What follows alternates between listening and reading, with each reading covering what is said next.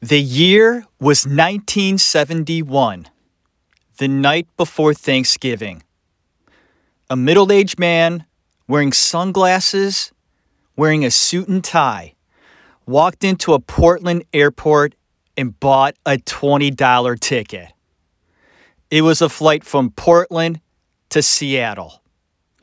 Witnesses say the middle-aged man walked to the back of the plane, to the right, sat down, looking stern and focused. After this, history is made. The mystery of D.B. Cooper. In the actor's room, my name's Jeff Tarowski, episode 112. Hope you enjoy this mystery show, one that I'm looking forward to. So sit back, relax, and here we go.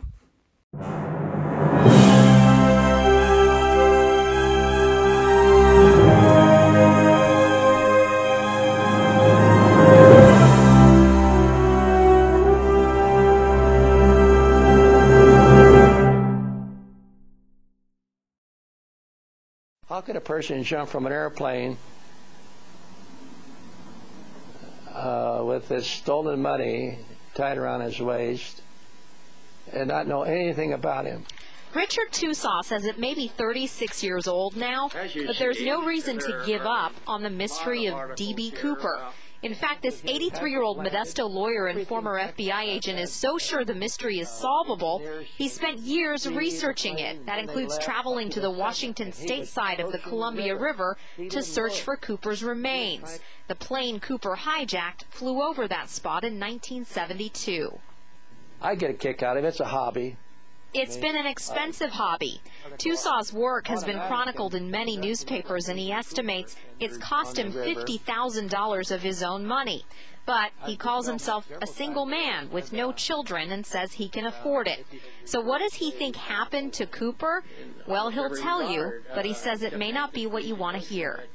People do not want to believe that Cooper drowned. He's become a folk hero, and they want to think that he was very clever. He's having a ball in Mexico, using this money to enjoy himself. But this investigator believes Cooper's remains wound up in the sand along the banks of the Columbia River. He says the man's big gamble probably did not pay off. In Modesto, Shawna Shams, KCRA 3 reports. And you may recall there was a man in the panhandle of Florida several years ago, just before his death, told his wife that he was D.B. Cooper. But he forgot to tell her where he buried the money, and then it's never been verified, by the way. The search for answers in this case of D.B. Cooper is the stuff that movies are made of. In fact, in 1981, Treat Williams and Robert Duvall starred in the movie called The Pursuit of D.B. Cooper. And in 2004, a comedy called Without a Paddle follows three friends who go on a canoe trip in search of D.B. Cooper's stash. So what do you think, alive, or did he not make it? I don't think so. Yeah, I don't either. There are many people out there who truly believe with all of their heart, with all of their soul, that they truly know, without a shadow of a doubt, who D.B. Cooper really is or was. There can only be one D.B. Cooper, right? Just one. And there are several suspects, good ones, that check boxes and the like. The Mystery of D.B. Cooper, put out by HBO, 2020, just last year. We're going to talk about the doc. I saw it a week ago, and it intrigued me to look into this story again. This is one of the most fascinating and mysterious stories of the century. And if you don't know about D.B. Cooper, and you're going to hear it from my show, that's great. But if you do know about D.B. Cooper and his story, I hope you enjoy this show. And I want your opinions on this. Go to the comments section, go to Facebook, the webpage, whatever it takes. Just to have a conversation, a heated or nice conversation about who you feel is the best suspect, or did he make it at all? Are you on the side that this guy, did not survive the jump. And hey, I'm going to tell you right off the bat, if I were to make a bet in Vegas, I mean a gun to my head, and someone said to me, you have to make a bet. If you're to put the money on the table, what would you say happened to D.B. Cooper that night, 1971, the night before Thanksgiving? And if I were to put money down, I'd say he didn't make it. I'd say he succumbed. I mean, it was at night that this guy decided to jump out of a 727. And I hear the weather was shitty. Rain, mist, high winds, bad visibility, and a tough terrain below. The chances of this man actually surviving are slim, but there is that chance that, I don't know, that certain something that when you hear the story, you go, I hope and pray he made it. Folks, they never found a body. They never found his parachute. All that was found was $5,800 of the $200,000 that he jumped out of the plane with that night. And they found it 9 years after the incident. We're going to talk about the doc. We're going to talk about D.B. Cooper.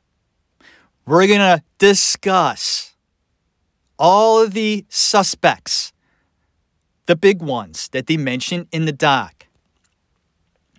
And then I'm going to give my opinion that if this man survived that night, of who I think did it.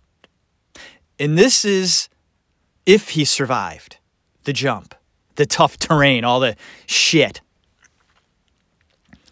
And we're hoping he did. Am I right? That would suck that if he died that night. It just makes the story boring, doesn't it? We want this guy to make it. He's a folk hero in some sections of the world. People look upon D.B. Cooper and they smile. They're rooting for him. He stuck it to people, to whoever he was sticking it to. We go, wow, buddy, what a brave thing you did. And you got away with it. What a guy, right? But you have to look at it from another angle. This lunatic, and he was a lunatic, anybody that would attempt what he did is a bit nutty. But it's an interesting story. So like I said, I hope you enjoyed the show. My name's Jeff. Sit back, enjoy the show. I hope you follow along with me talking about the doc, all the other suspects, and then the guy I think did it in the end of my episode. And I wonder if it's your suspect, because you know the people out there that know this story, they have that guy they like as a suspect. They've looked at the case, they've done some research, they've looked up all these suspects and went, I think it's that guy. I think it is. So let's see if you and I have the same suspect. I'm interested to know. So here we go, talking about the mystery of D.B. Cooper, done by HBO. Here we go. In the doc, they give us a bit of history about plane travel, air travel, in that time period, 1971. A lot of skyjacking or hijacking was going on at this time. Political disturbances, people wanting to be flown to different countries to make a point politically. It was a bit of a dangerous time for air travel. And those who boarded the plane, whether they were going somewhere or worked for the airline, were certainly putting themselves in a risky position. For air travel in 1971 was a bit risky. So here you have around this time where it isn't like today. A lot has changed since then. especially airport security. And think about this. They didn't have metal detectors back then. They didn't have people looking through your shit. It actually was a nice, a nice experience. As opposed to today, I think that air travel for me is filled with anxiety. And someone who suffers from anxiety can be very easily not disturbed, but just dismayed about what it takes to travel by the air. For those who are afraid to fly, this only heightens the experience. But back in 1971, you didn't have to worry about that stuff. You could walk up to the counter, just like D.B. Cooper did that night. Buy a ticket with cash. Walk through the airport, not having anybody ask you questions. Go right up to the gate, give them your ticket, and get on the plane. I mean, I remember when I was a kid in the 80s, we would take family members to the airport, see them off. Goodbye, Dad. Good luck on your trip. Or your aunt and uncle take a vacation. You drive them to the airport. Back then, you can walk with them to the gate. Say goodbye to them, give them a kiss. You can see them get on the plane, leave the gate, go to that big window, and see them leave the runway. And it was cool. I mean, I remember that. It was kind of neat to go to the airport and see family members, just depart and go somewhere exotic. Or just go to somewhere like Buffalo. Can't do that now, huh? No, if you don't have a ticket, you see them off at the metal detector. I mean, can you even go to the metal detector? I don't know. I don't travel much. I travel by air once every 10 years. But back in 1971, hardly any security. You could actually smoke on the plane back then. And D.B. Cooper did. And by the way, D.B. Cooper, that's not the name he put down that night. The man that walked up to the desk to buy his ticket wrote the name Dan Cooper, not D.B. D.B. was actually a mistake done by the press in a newspaper talking about the situation. They put D.B. Cooper. It was never changed. They felt it was catchy. And you know what? They're right. The fucking press. Goes to show you, once again, how the press can change things. We all know it as D.B. Cooper, don't we? DB's catchy. I started my show talking about DB, not Dan. But the press could definitely change the narrative. I mean, they did in this case, didn't they? DB sounds a little more sexier than Dan. What we really should be talking about is the mystery of Dan Cooper, not DB. I like things like that. So Dan Cooper is the name he used. And we'll get to the end when I talk about who I think did it, on why he picked that name. And there's a reason why. There's got to be, right? He could have pulled it out of his ass right there and then, right? Standing up there going, haven't really thought about what name I'm going to use. Dan Cooper. John Wilson. I don't know. It could be that simple. Did he use his real name? Doubtful. So let's get back to the doc. Also in the doc, they express how stewardesses or flight attendants had to look sexy back then. They even have a commercial back in 1971 of a stewardess walking down the aisle with drinks, whatever. And as she walks by, two businessmen turn around, check her out, and there you go. Folks, we've come a long way since then, haven't we? It wasn't that long ago, though, 1971. For some of you, 1971, you can't even imagine it. It feels like 100 lifetimes ago. We've come a long way. In the doc, one of the stewardesses, who is still alive today, said that the airline would fire you if you got pregnant. That's how serious they were. Those flight attendants, they had to look good. That was important. 1971, the people who flew mostly were businessmen. Interesting stuff. So there's a little background about the time period, the social interactions, and just the way people viewed the airline and the world around them.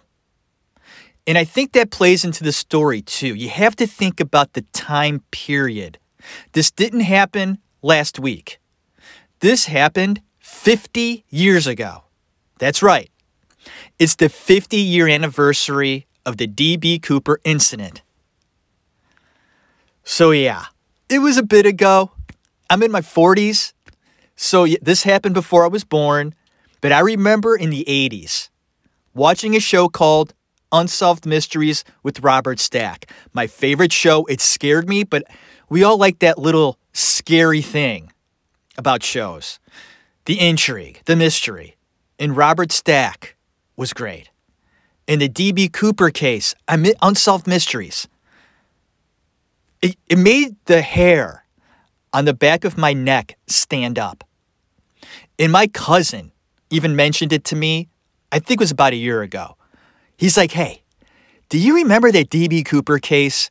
I still think about it from time to time. And I go, yeah, me too. I check up on new stuff, clues, new information, new suspects, every now and then, just to check up on the story, thinking, have they solved it? Or are they close?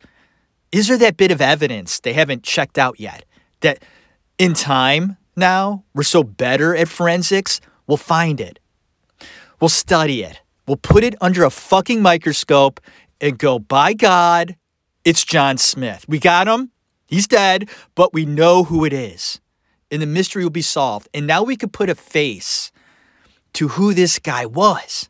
Because right now, it's just a mysterious face, that sketch that we know of D.B. Cooper, that face with the sunglasses. And then there's a sketch without the sunglasses. Like we're actually taking a look at the man.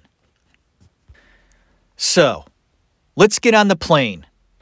You and I together, jumping back in time to 1971, and we walk right behind Mr. Cooper onto the plane. We watch him go to the back and to the right and sit his ass down. And he looks stern, focused, but weird. He's got sunglasses on. Although he has a suit and tie, which is very common for that time, he's wearing sunglasses. It's nighttime, and he's on a plane. You don't need sunglasses unless you're blind or are trying to hide something.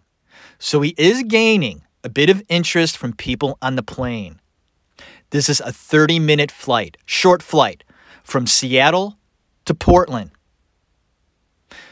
So at the beginning of the flight, as the plane just took off, the first thing they do is take drink orders. And that's what they did. The flight attendant approached Cooper, asked him, what would you like to drink? And he says, bourbon and 7-Up. Yummy drink. She says, fine.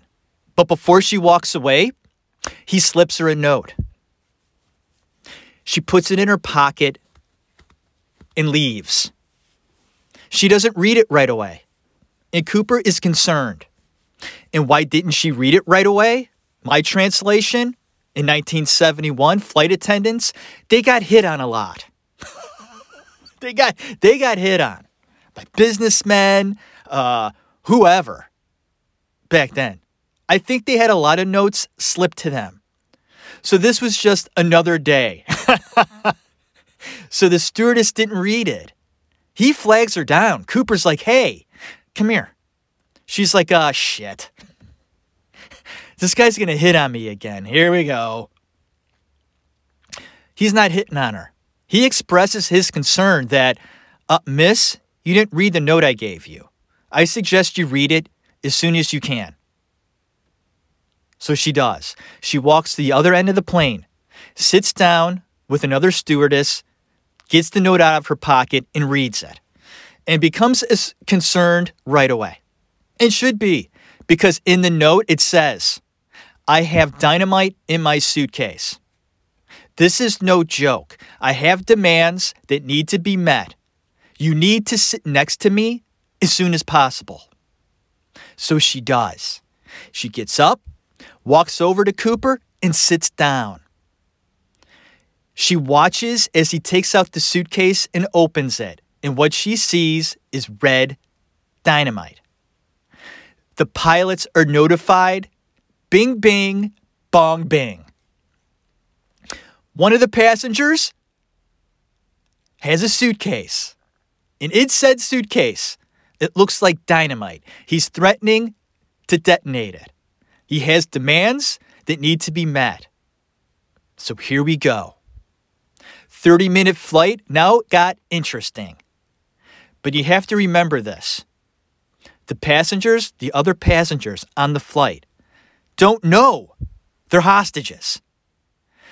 They're just watching some mysterious guy in his 40s with sunglasses getting pampered by one of the flight attendants. The flight attendant sitting right next to him, getting him drinks and lighting his cigarettes. And a college student sitting in the next aisle notices this and is like, wow, that guy's got game. This pretty flight attendant taking care of him. So he looks over at Cooper often just to check out the situation. So he is sort of an interesting figure, even on this short flight. The pilots are notified of the demands. $200,000 and 4 parachutes. So now the FBI are notified as well. They get the money together. But there's one little mistake that Cooper made. Now, he didn't make many, but he didn't tell the authorities what denominations to make the money. So they make that choice for him. And what they decided was the smart choice. 20s instead of hundreds. Why is it smart? Because it makes the bundle heavier. So whatever Cooper tries to do with this bundle, it now makes it a little more difficult. So I thought I'd point that out. They land in Seattle. 30-minute flight, done. The interesting Mr. Cooper, I don't know what to call him sometimes because although he put Mr. Cooper, I don't know. I want to call him something else. Like the mystery guy. But anyway, they land in Seattle. The hostages / passengers are let off the plane as soon as DB gets his cash. And the parachutes too. And they refuel the plane. So as they refuel the plane, the hostages are let off. The only odd thing in Seattle is that Cooper had the plane trawling onto the part of the runway that wasn't near the gate. So the passengers get off and have to walk. They didn't know they were hostages, but will soon. There's trouble refueling the plane, and the person or persons involved in the fueling process look up at the plane and see Mr. Cooper in his sunglasses looking down at them. And the guy remembers this in the dock. This guy's still alive and remembers that eerie look that Mr. Cooper gave him. And I don't know why that's so weird. It is. This guy remembers that. This little face in, those tiny little windows. I mean, how could they even see him? But hey, if they're fueling the plane, they're pretty close. And they see his face looking down at him going, hey, when is this plane going to be fueled up? So they fuel the plane finally. That hiccup resolved. Passengers off, so all that's on the plane now are the pilots, one stewardess, Tina Mucklow, and Mr. Cooper. Here we go. Let's go on a trip. Let's go somewhere, DB says. Now, the destination he gives the pilots is too far away, and the pilots tell him, "Sir, your destination is too far. We don't have enough fuel." So they give him other options. One of them is Reno. He likes that option. Reno it is. Let's go to Reno. So they have a destination. They're back in the air. And for a moment, you have to realize the situation. The passengers got off the plane, didn't know what was going on.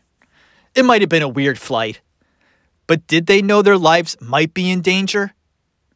And now that they're off the plane and all that's left are a few people, and how heightened the anxiety was for the rest of the people on the plane now, because they all know what's going on and they don't know what's really going to happen.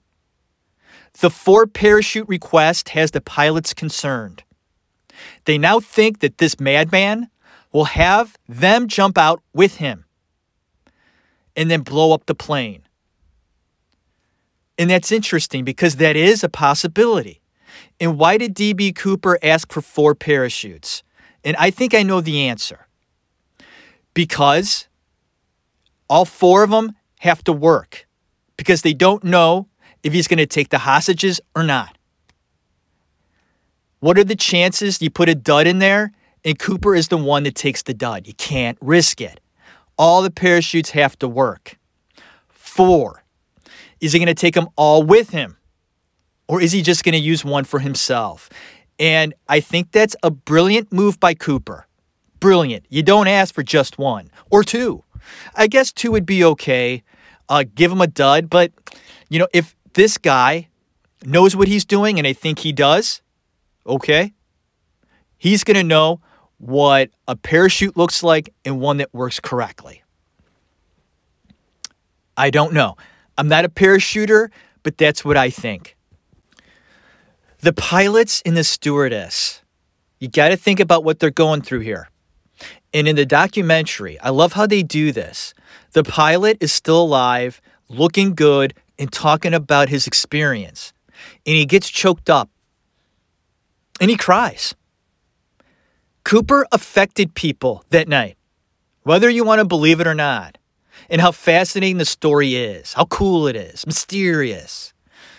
Looking it up and hoping this guy survived or got away with it. But that night, he scared the shit out of the pilots and the stewardess. Tina was scarred for life. When they finally got to the ground that night, after D.B. Cooper jumped, she believed he survived. And she also believed that he kept tabs on her, making sure she wouldn't say anything. Imagine that. And she believed it. That this guy was watching her. That's creepy.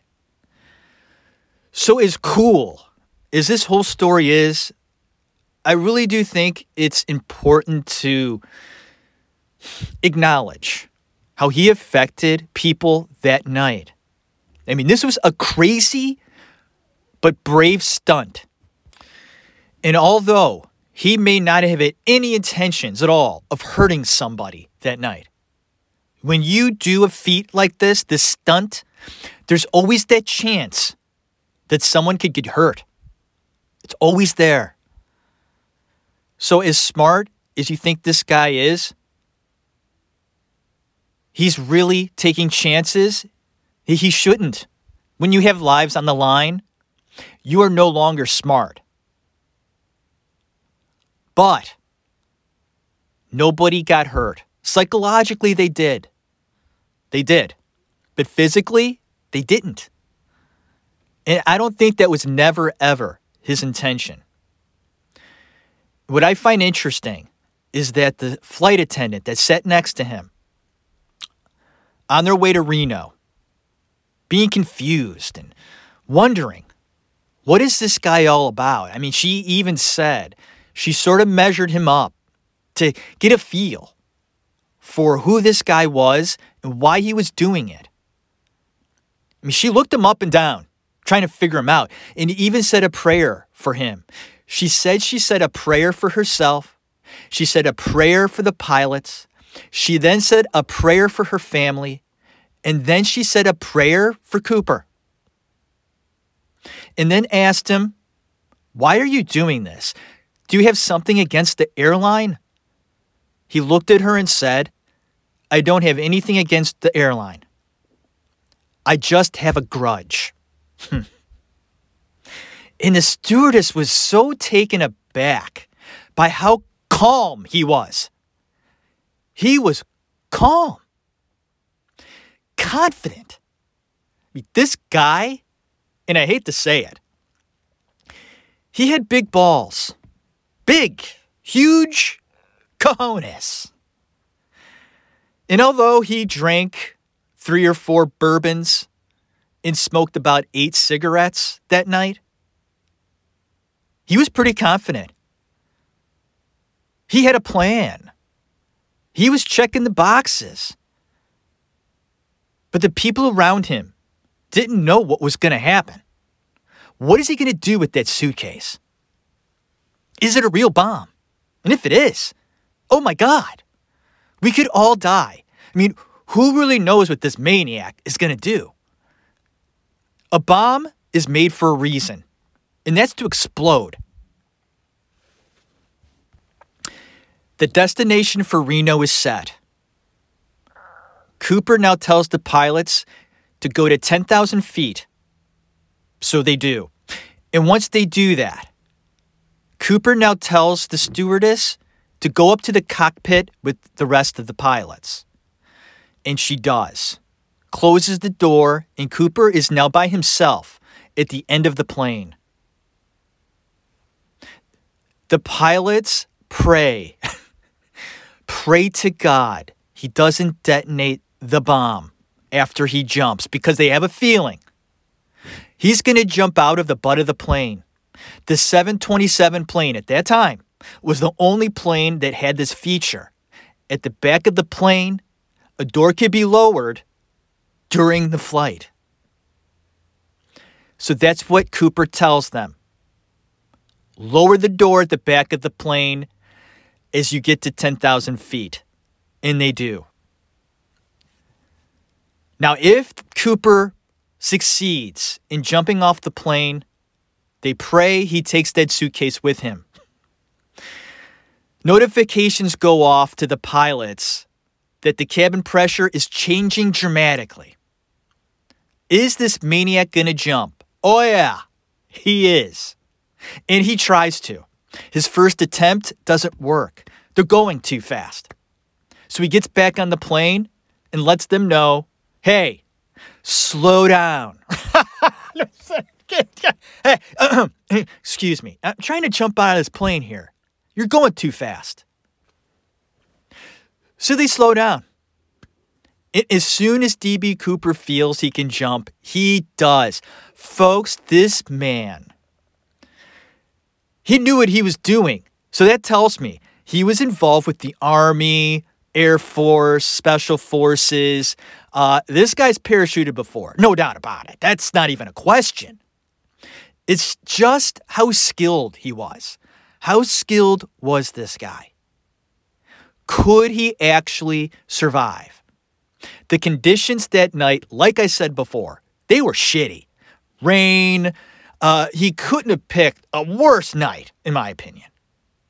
Does this just make him stupid or more brilliant? The fact that he's making such a difficult jump now makes it more difficult for people to find him. Think about it.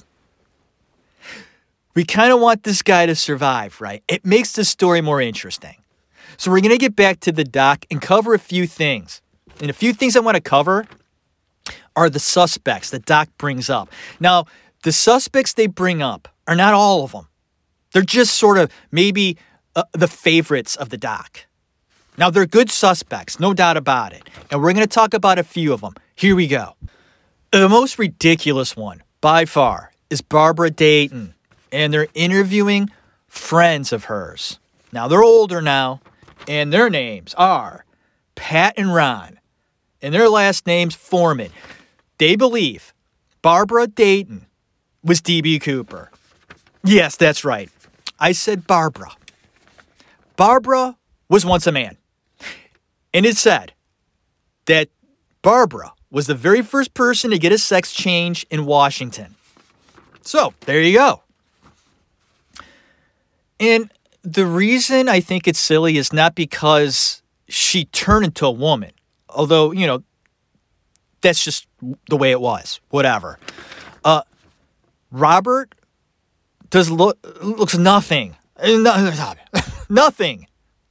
like Cooper, the sketch.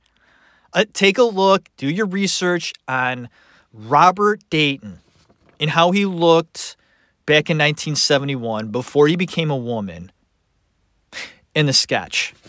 I don't see it. Did he disguise? Did he dye his hair? Change facially? And then, when you put the sunglasses on, you do look different.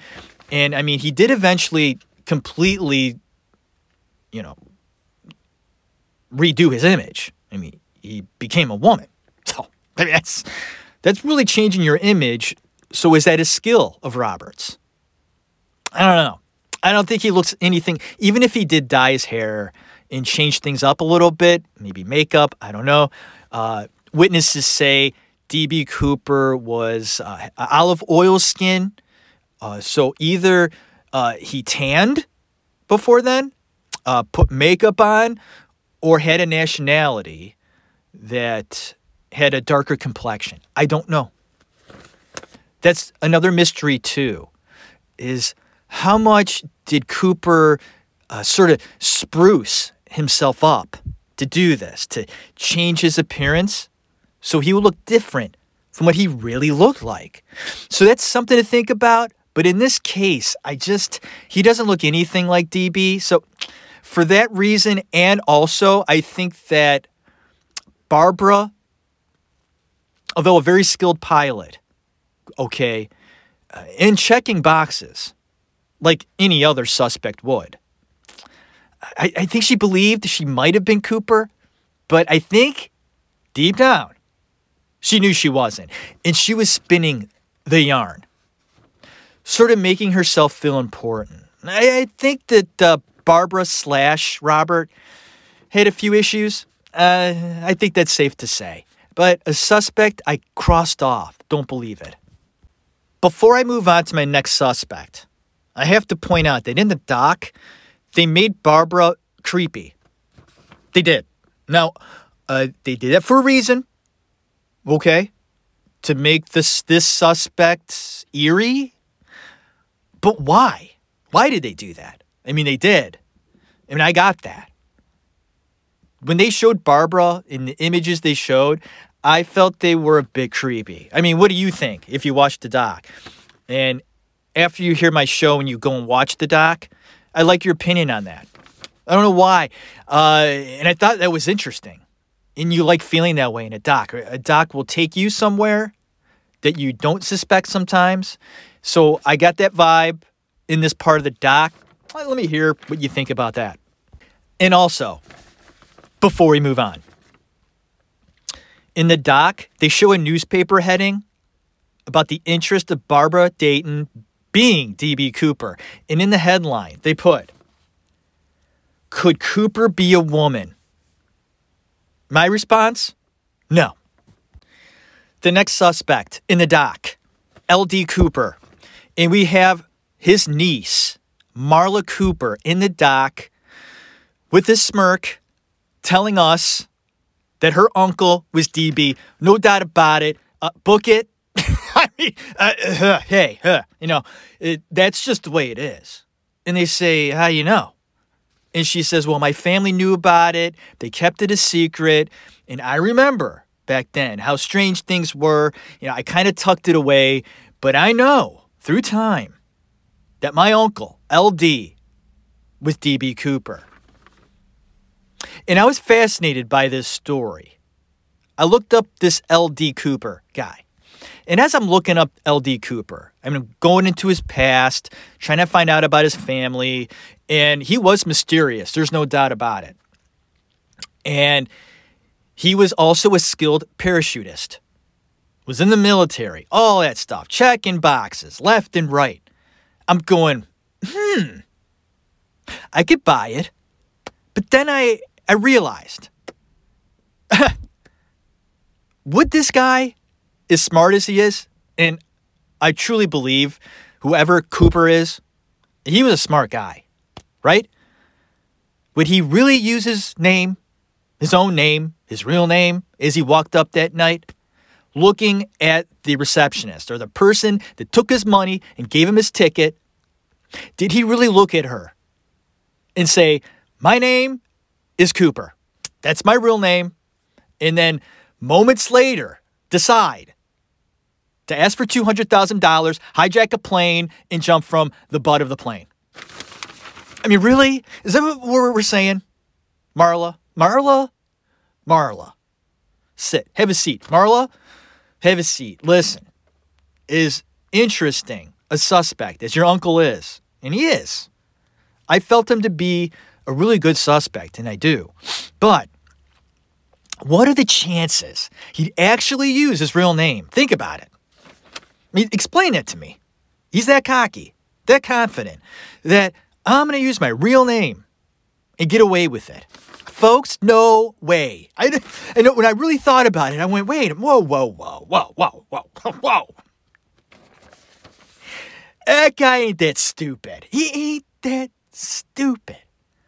Or ballsy. I mean, mind you, he's pretty ballsy, this guy. I mean, but that ballsy? I'm Xing off that suspect. Taking a bit of a break from the suspects, the doc presents us with a character. And this character is going to explain to us, the audience, that the terrain below where Cooper jumped into was so rough, so tough, so challenging that there is no way in hell, in heaven or hell, that any man alive could survive. Now, mind you, this man, this older gentleman, has been around, and he knows the area. He's a military background. He's an outdoor guy. And they ask him, Sir, if D.B. Cooper fell out of that plane, jumped out, parachuted, whatever, and hit this terrain, could he survive? And he says, no. And they say, how do you know? And he explains, I just know. That's an opinion. And he may really believe that this guy couldn't survive. But I'm thinking, there's always that slim chance. Am I right? I mean, D.B. Cooper could have hit land, and yeah, it could have been rough. But what if he braved through it? It might have taken him a few days to get through it. But it's possible. And I don't like how the doc says it's not. Because it is. This guy could have survived. I mean, that's a possibility. There's no doubt about that. This mystery wouldn't exist without that. No body, no parachute.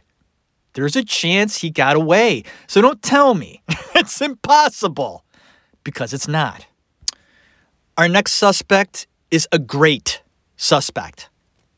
And his name is Richard Floyd McCoy. The real McCoy, the guy who actually did it after Cooper did. Was he Cooper, though?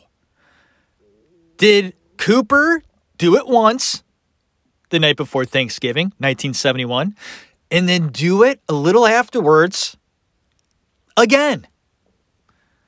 Is McCoy Cooper? Is it possible? Hell yeah, it is. It is. Now, did he do it twice? Because that's the question here.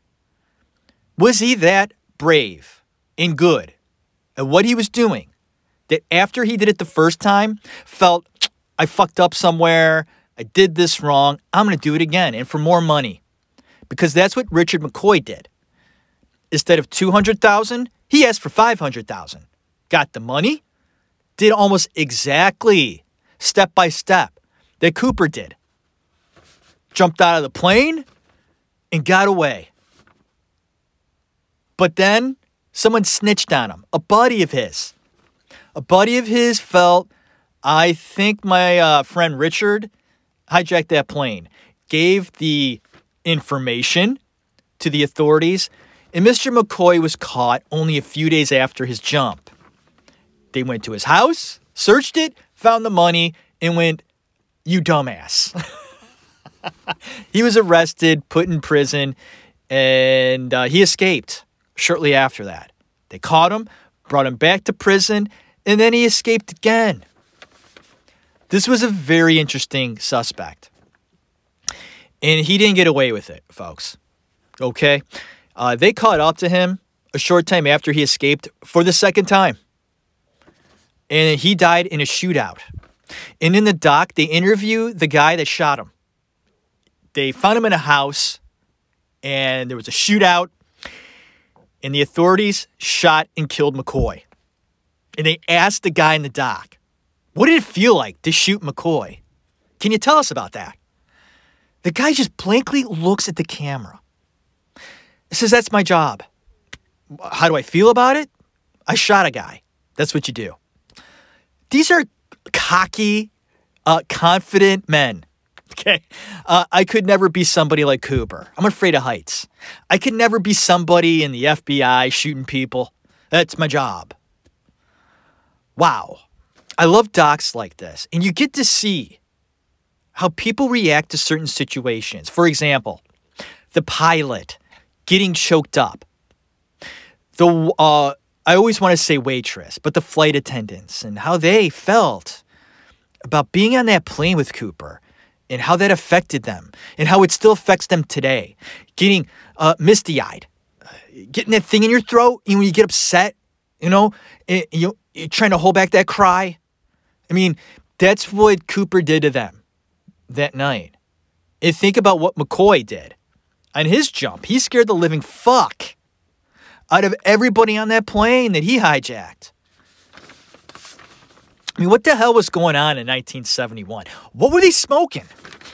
They were smoking a lot. But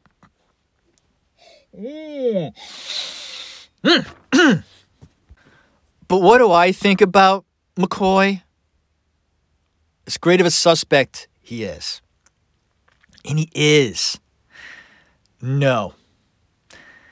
His picture was shown to the stewardess, Tina Mucklow.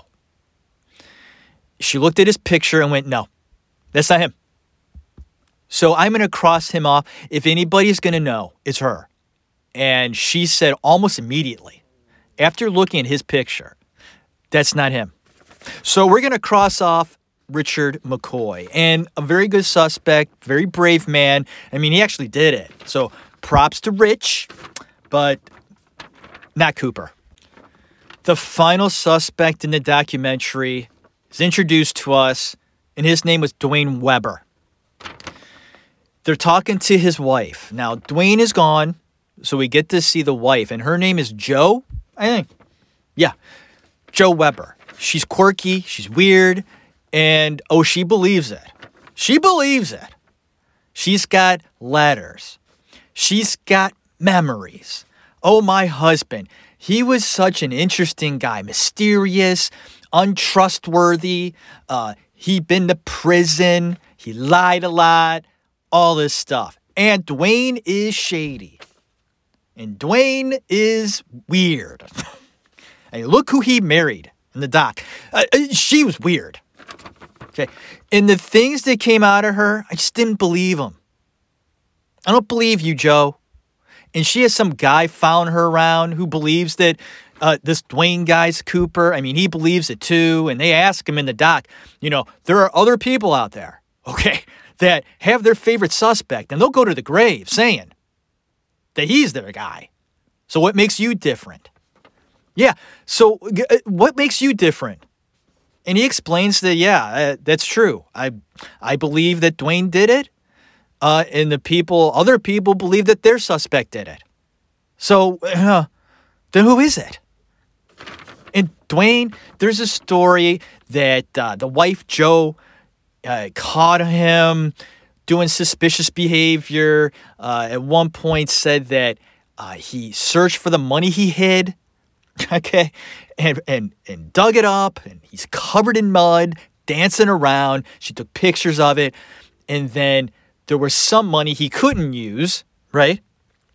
So he put it in a bag, and he threw it in the lake or the river.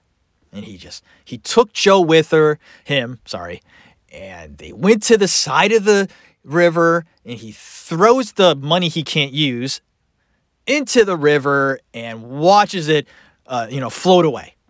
And Jo Weber, the wife, scolds him. How dare you litter? This lady is hilarious. She is hilarious. You know how there's certain people you just look at, you go, yeah. Well, Jo Weber in this doc is one of those people. I look at her and I go, no. And there are a lot of people that find Dwayne Weber to be a great suspect. And Jo Weber is not the only one, for sure. But no, I did research on all these guys. I did. I can't get into all the research I did. I did a lot of reading, doing just research on the family history, what surrounded these people, not only in their past, which is fascinating. I do that on my show. If you listen to this show, you know that's one of my most favorite things to do. I look up their yearbooks. I look up, where they grew up as a kid. Were their parents together? How many brothers did they have and sisters? Where they went to school? What was their education? Kind of what they're about. And all these suspects definitely have shady behavior. I mean, taking a step back to L.D. Cooper, right? I mean, after the hijacking, he was hardly heard from again. But the family kind of knew, but he was just gone. And that's why some of these people are interesting to put into a category where you could go, okay, that's suspicious behavior. So they could be Cooper. But how could there be so many? And there are. There's a handful of suspects, and they're good suspects. Dwayne Weber, maybe. But right now, I'm going to give the audience who I think could be Cooper. I'm not saying he is. But for me, my most favorite suspect was not talked about in the doc. And his name is William Gossett. Now, he is a suspect, but he's not talked about that much. I mean, he's there. You can look him up. But folks, there are boxes he checks that cannot be denied. There are a few question marks, just like any suspect. But William Gossett was one fascinating son of a bitch. Let's talk a little bit about this guy. All right. What did this guy do? Well, at the age of 15, he ran away from home. He joined the military. He was involved in World War II, the Korean War, and Vietnam. 2 tours in Vietnam. So after his military experience, which was vast, it was. How many people do you know were in World War II, the Korean War, and Vietnam? 2 tours. Not many. So he's brave. From what my research tells me, he was in special forces, getting a lot of experience and jumping out of planes. After that, he becomes a police officer. And this was right around the time, that the hijack happened. After he was a police officer, he joined a law firm and became an attorney. And when he was done with that, he became a priest, a Catholic priest. He wasn't done yet. He also became a talk show host, a ghostbuster, and performed exorcisms. I'm not making this shit up. This guy had many interests and did crazy, weird things. Restless, but smart. Stupid people don't become police officers, attorneys, and priests. And then perform exorcisms? The hell was this guy doing? He was doing a lot of stuff. He was arrogant. And I heard an interview his son gave about 3 years ago on a talk show. His son's name is Greg. William Gossett had 4 sons, and one of them, Greg, gave an interview. And he explained what made his dad tick. And what did make William tick? Well, he set aside his sons one by one at different periods of time. And from what I gather, William took his sons aside when they turned 21, each of them. And Greg says, on my 21st birthday, my dad took me into his office, sat me down. Greg, I have to tell you something. Have you heard of D.B. Cooper? Greg says, I think so. Didn't he rob a bank? And William says, kinda. And then he explained exactly what was going on.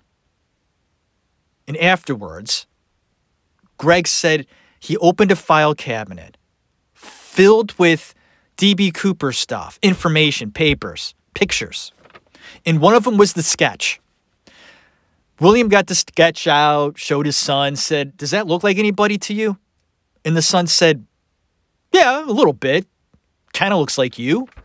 He's like, Dad, wait a minute. Whoa. Are you telling me you're D.B. Cooper? That's bullshit. William looked at him and said, all right, fine. I'm not D.B. Cooper. And then Greg's like, wait a minute. Are you telling me you're D.B. Cooper? Because if you are, that's crazy.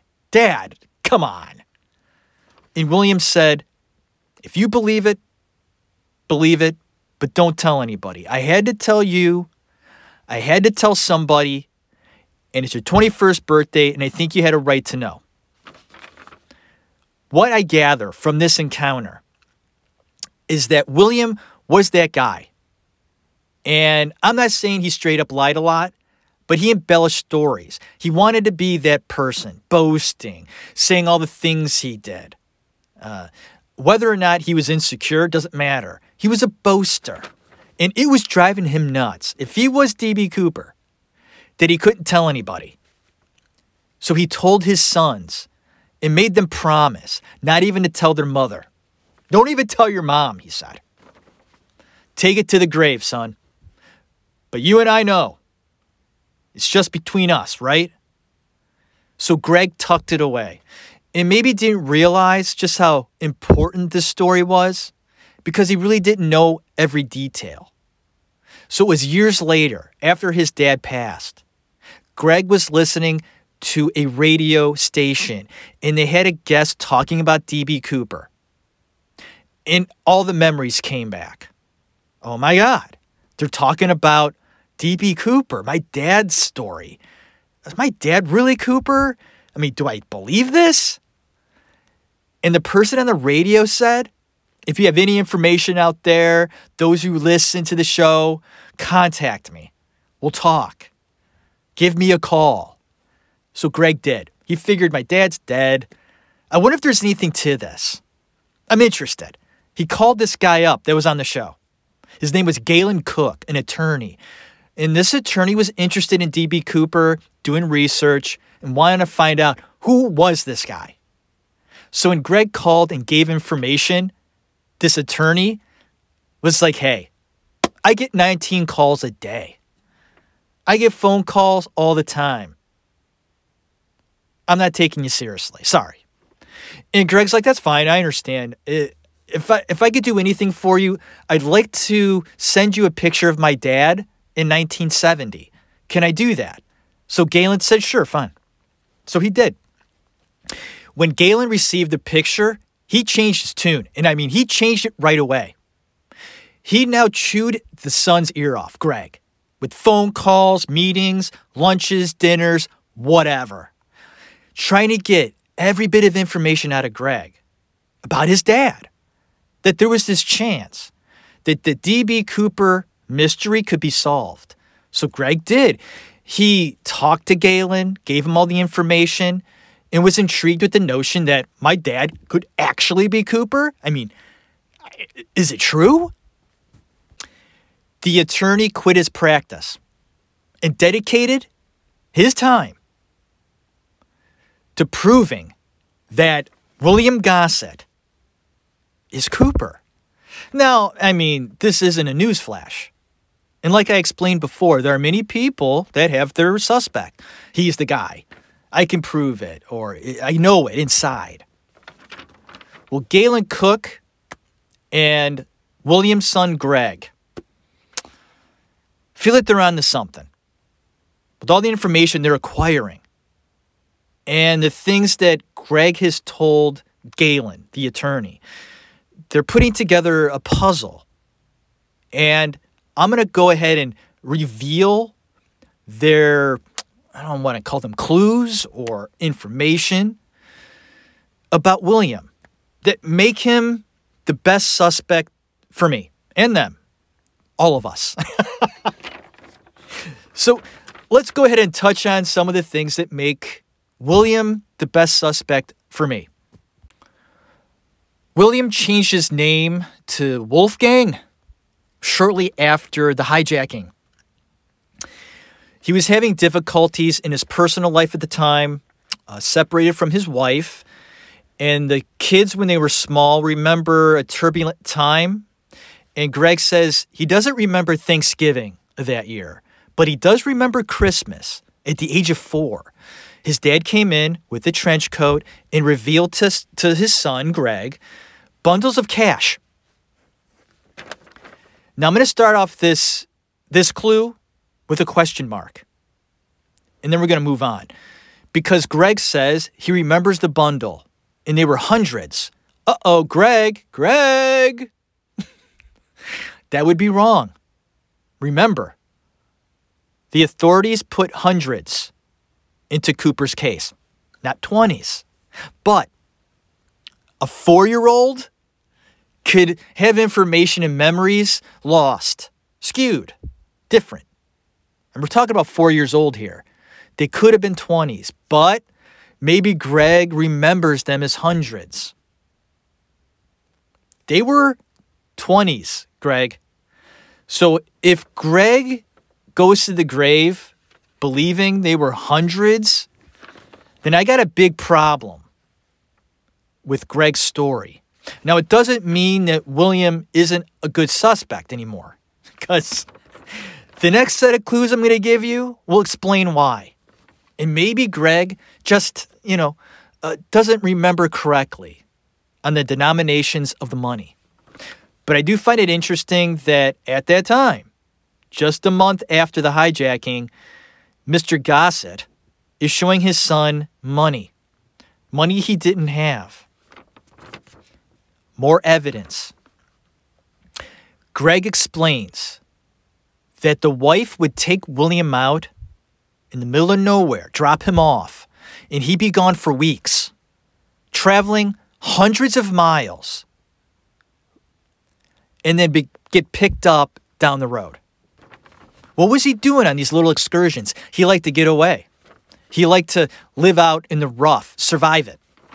So it goes to show you, if he was Cooper, he could have maybe survived the rough terrain.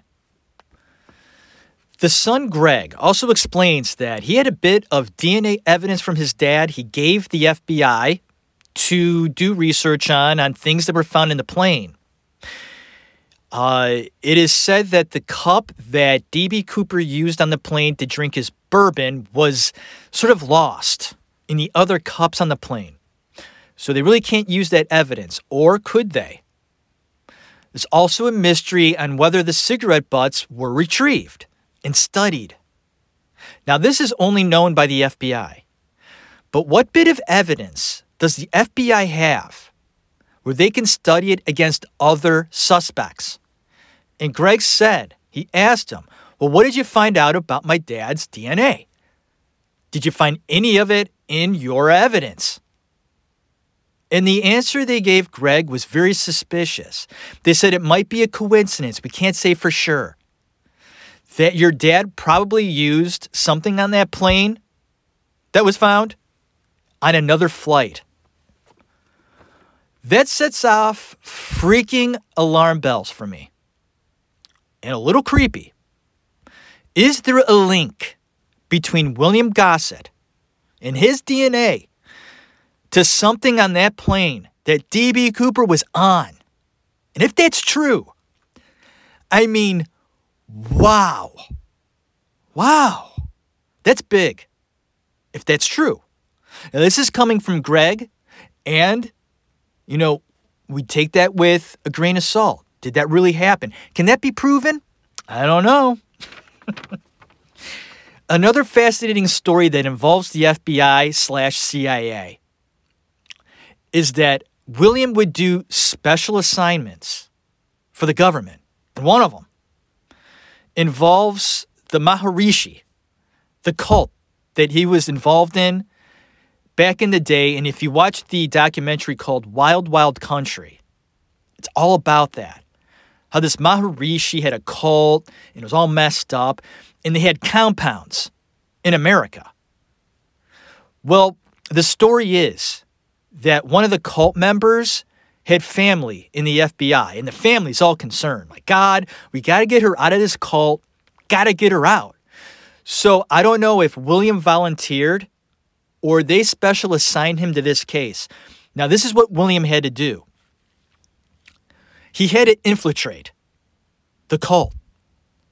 So, from what I gather, William joined the cult, got in the compound, mingled, got familiar with everybody, learned who the woman was that needed to get the hell out of there, and got her out. He helped the FBI get a family member out. This is the sort of stuff Mr. Gossett was doing, helping the government. So, what if by chance the FBI investigating Cooper, getting evidence, putting stories together, find out that Cooper was William Gossett? Oh, the guy that helped out the FBI. And how the hell do we explain that to the public? Did Gossett sort of have an in with the government, therefore never having him be exposed because it would humiliate all those involved? Is that possible? Or is it just a story? This William guy has a lot of stories. For instance, during a point in his military career, Mr. Gossett was stationed in France. Now, he spent a considerable time there, picking up the language and its customs. There was a very popular comic strip at the time in France. The comic strip was called, get this, Dan Cooper. And what did Dan Cooper comic strip do? Did daredevil things like hijacking a plane and jumping from it. This was before the hijacking, folks. Before. This was mentioned to Greg in the interview he gave. And they asked him, do you know that your dad was stationed in France? And he said, yeah, I remember that. My dad telling me. And he goes, mind you, I was petrified of my dad. That's what he said, Greg. He goes, all my life I was petrified of my dad. He was just that guy. And he didn't really reveal what he did in the Army, the Air Force, the military work. It was all sort of hush-hush. He didn't talk about it. He talked about a lot of other stuff. But all his military stuff was very hush-hush. And he remembered that his dad stayed in France. And he remembered his dad would try to flatter women with his French, calling them beautiful and reciting certain things in French because it's sexy and it's impressive. Greg said that he didn't believe his father was fluent in French. He just knew certain sayings. But he could speak French a little bit, and he could read a little bit in French. Did Bill, William Gossett, Wolfgang, whoever you want to call him, priest, cop, attorney, Ghostbuster, use the comic strip of Dan Cooper for the hijacking? I mean, that's a weird coincidence. And one of the most fascinating pieces of information about William Cooper, and a reason why you would use that name, Dan Cooper. Look it up. It's weird. Now, there is a rumor that the money that Cooper stole really wasn't used. This money was marked. Cooper knew it, okay? Cooper wasn't stupid. And when you ask for $200,000, the people that put it together, the government, are going to mark it. So if you spend it wherever in America, it can be traced. Where's the money? And did he tuck away some of it as a diversion on Tina Bay? Because some of his money, Cooper's money, was found in Tina Bay by a kid in 1980, 9 years after the hijacking. There are experts that say that that money did not float to that destination after the hijacking. It was in a layer of ground that didn't make sense for that to happen. So that tells me that money was buried, and it was buried as a diversion. I think he survived. Now, I might put money down and he didn't, but something's telling me this guy did it. He made it.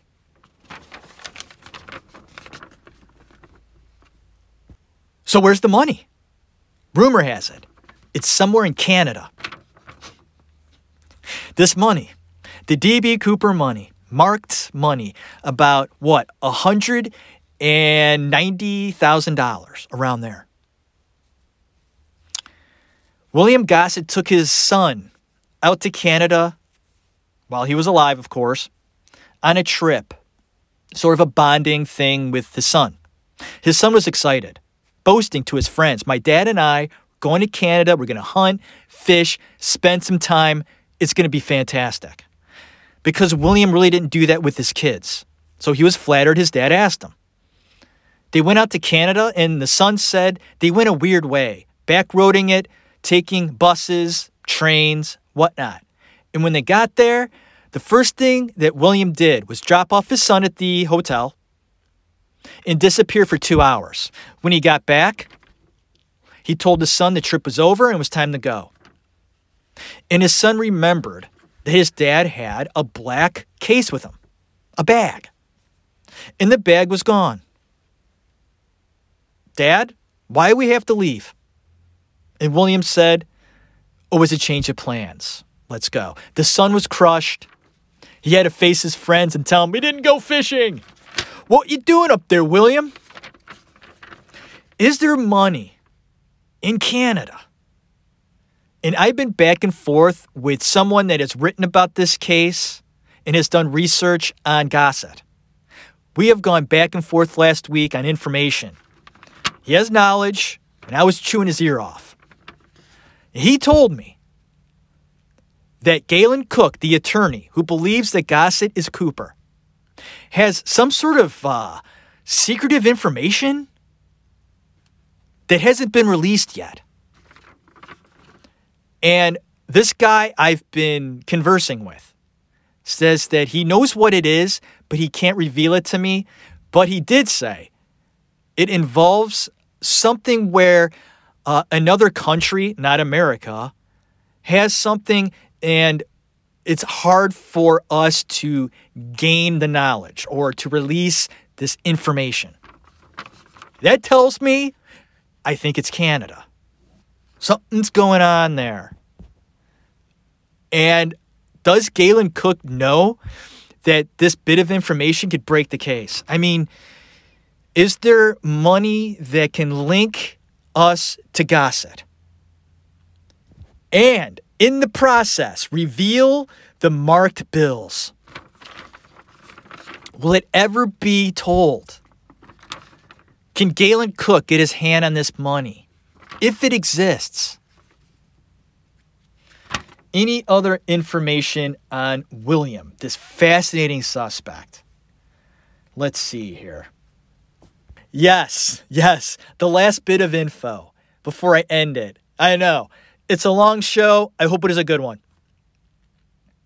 The last bit of information on Mr. Gossett that I found very, very eerie.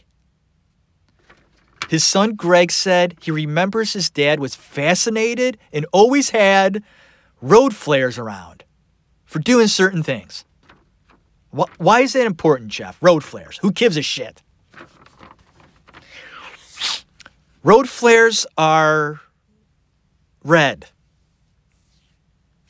Correct?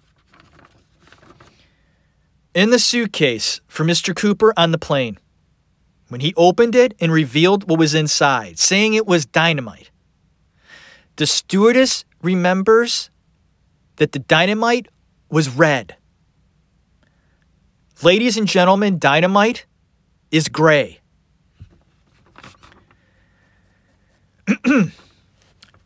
Is it possible William Gossett put road flares in his suitcase, not dynamite? Road flares look like dynamite, but they're not. They're red.